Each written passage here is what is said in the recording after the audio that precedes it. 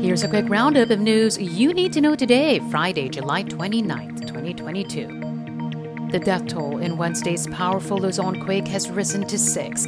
The latest fatality was recorded in Ilocos Sur. 4 others remain missing. Meanwhile, state volcanologists said they have so far recorded over 1,000 aftershocks. Active COVID-19 cases in the Philippines nearing 30,000. That's after the health department reported 3,858 new infections Thursday. It's the highest daily tally in over 5 months. More than 1,000 of the new cases were from Metro Manila.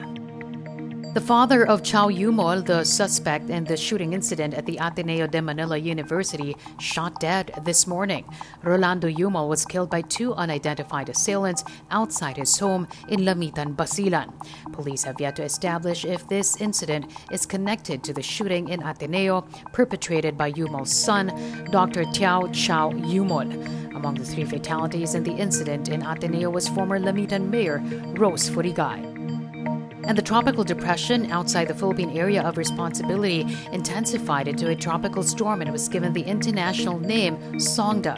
It's headed towards southern Japan and will not affect the Philippines. Meanwhile, the low-pressure area over the Philippine Sea continues to move slowly. It was last located 880 kilometers east of extreme northern Luzon. Pag-asa said it will likely develop into a tropical depression in 24 hours and will be named Esther. That's your latest news alert. For more stories, go to news.abs-cbn.com and I'm on tfc.tv.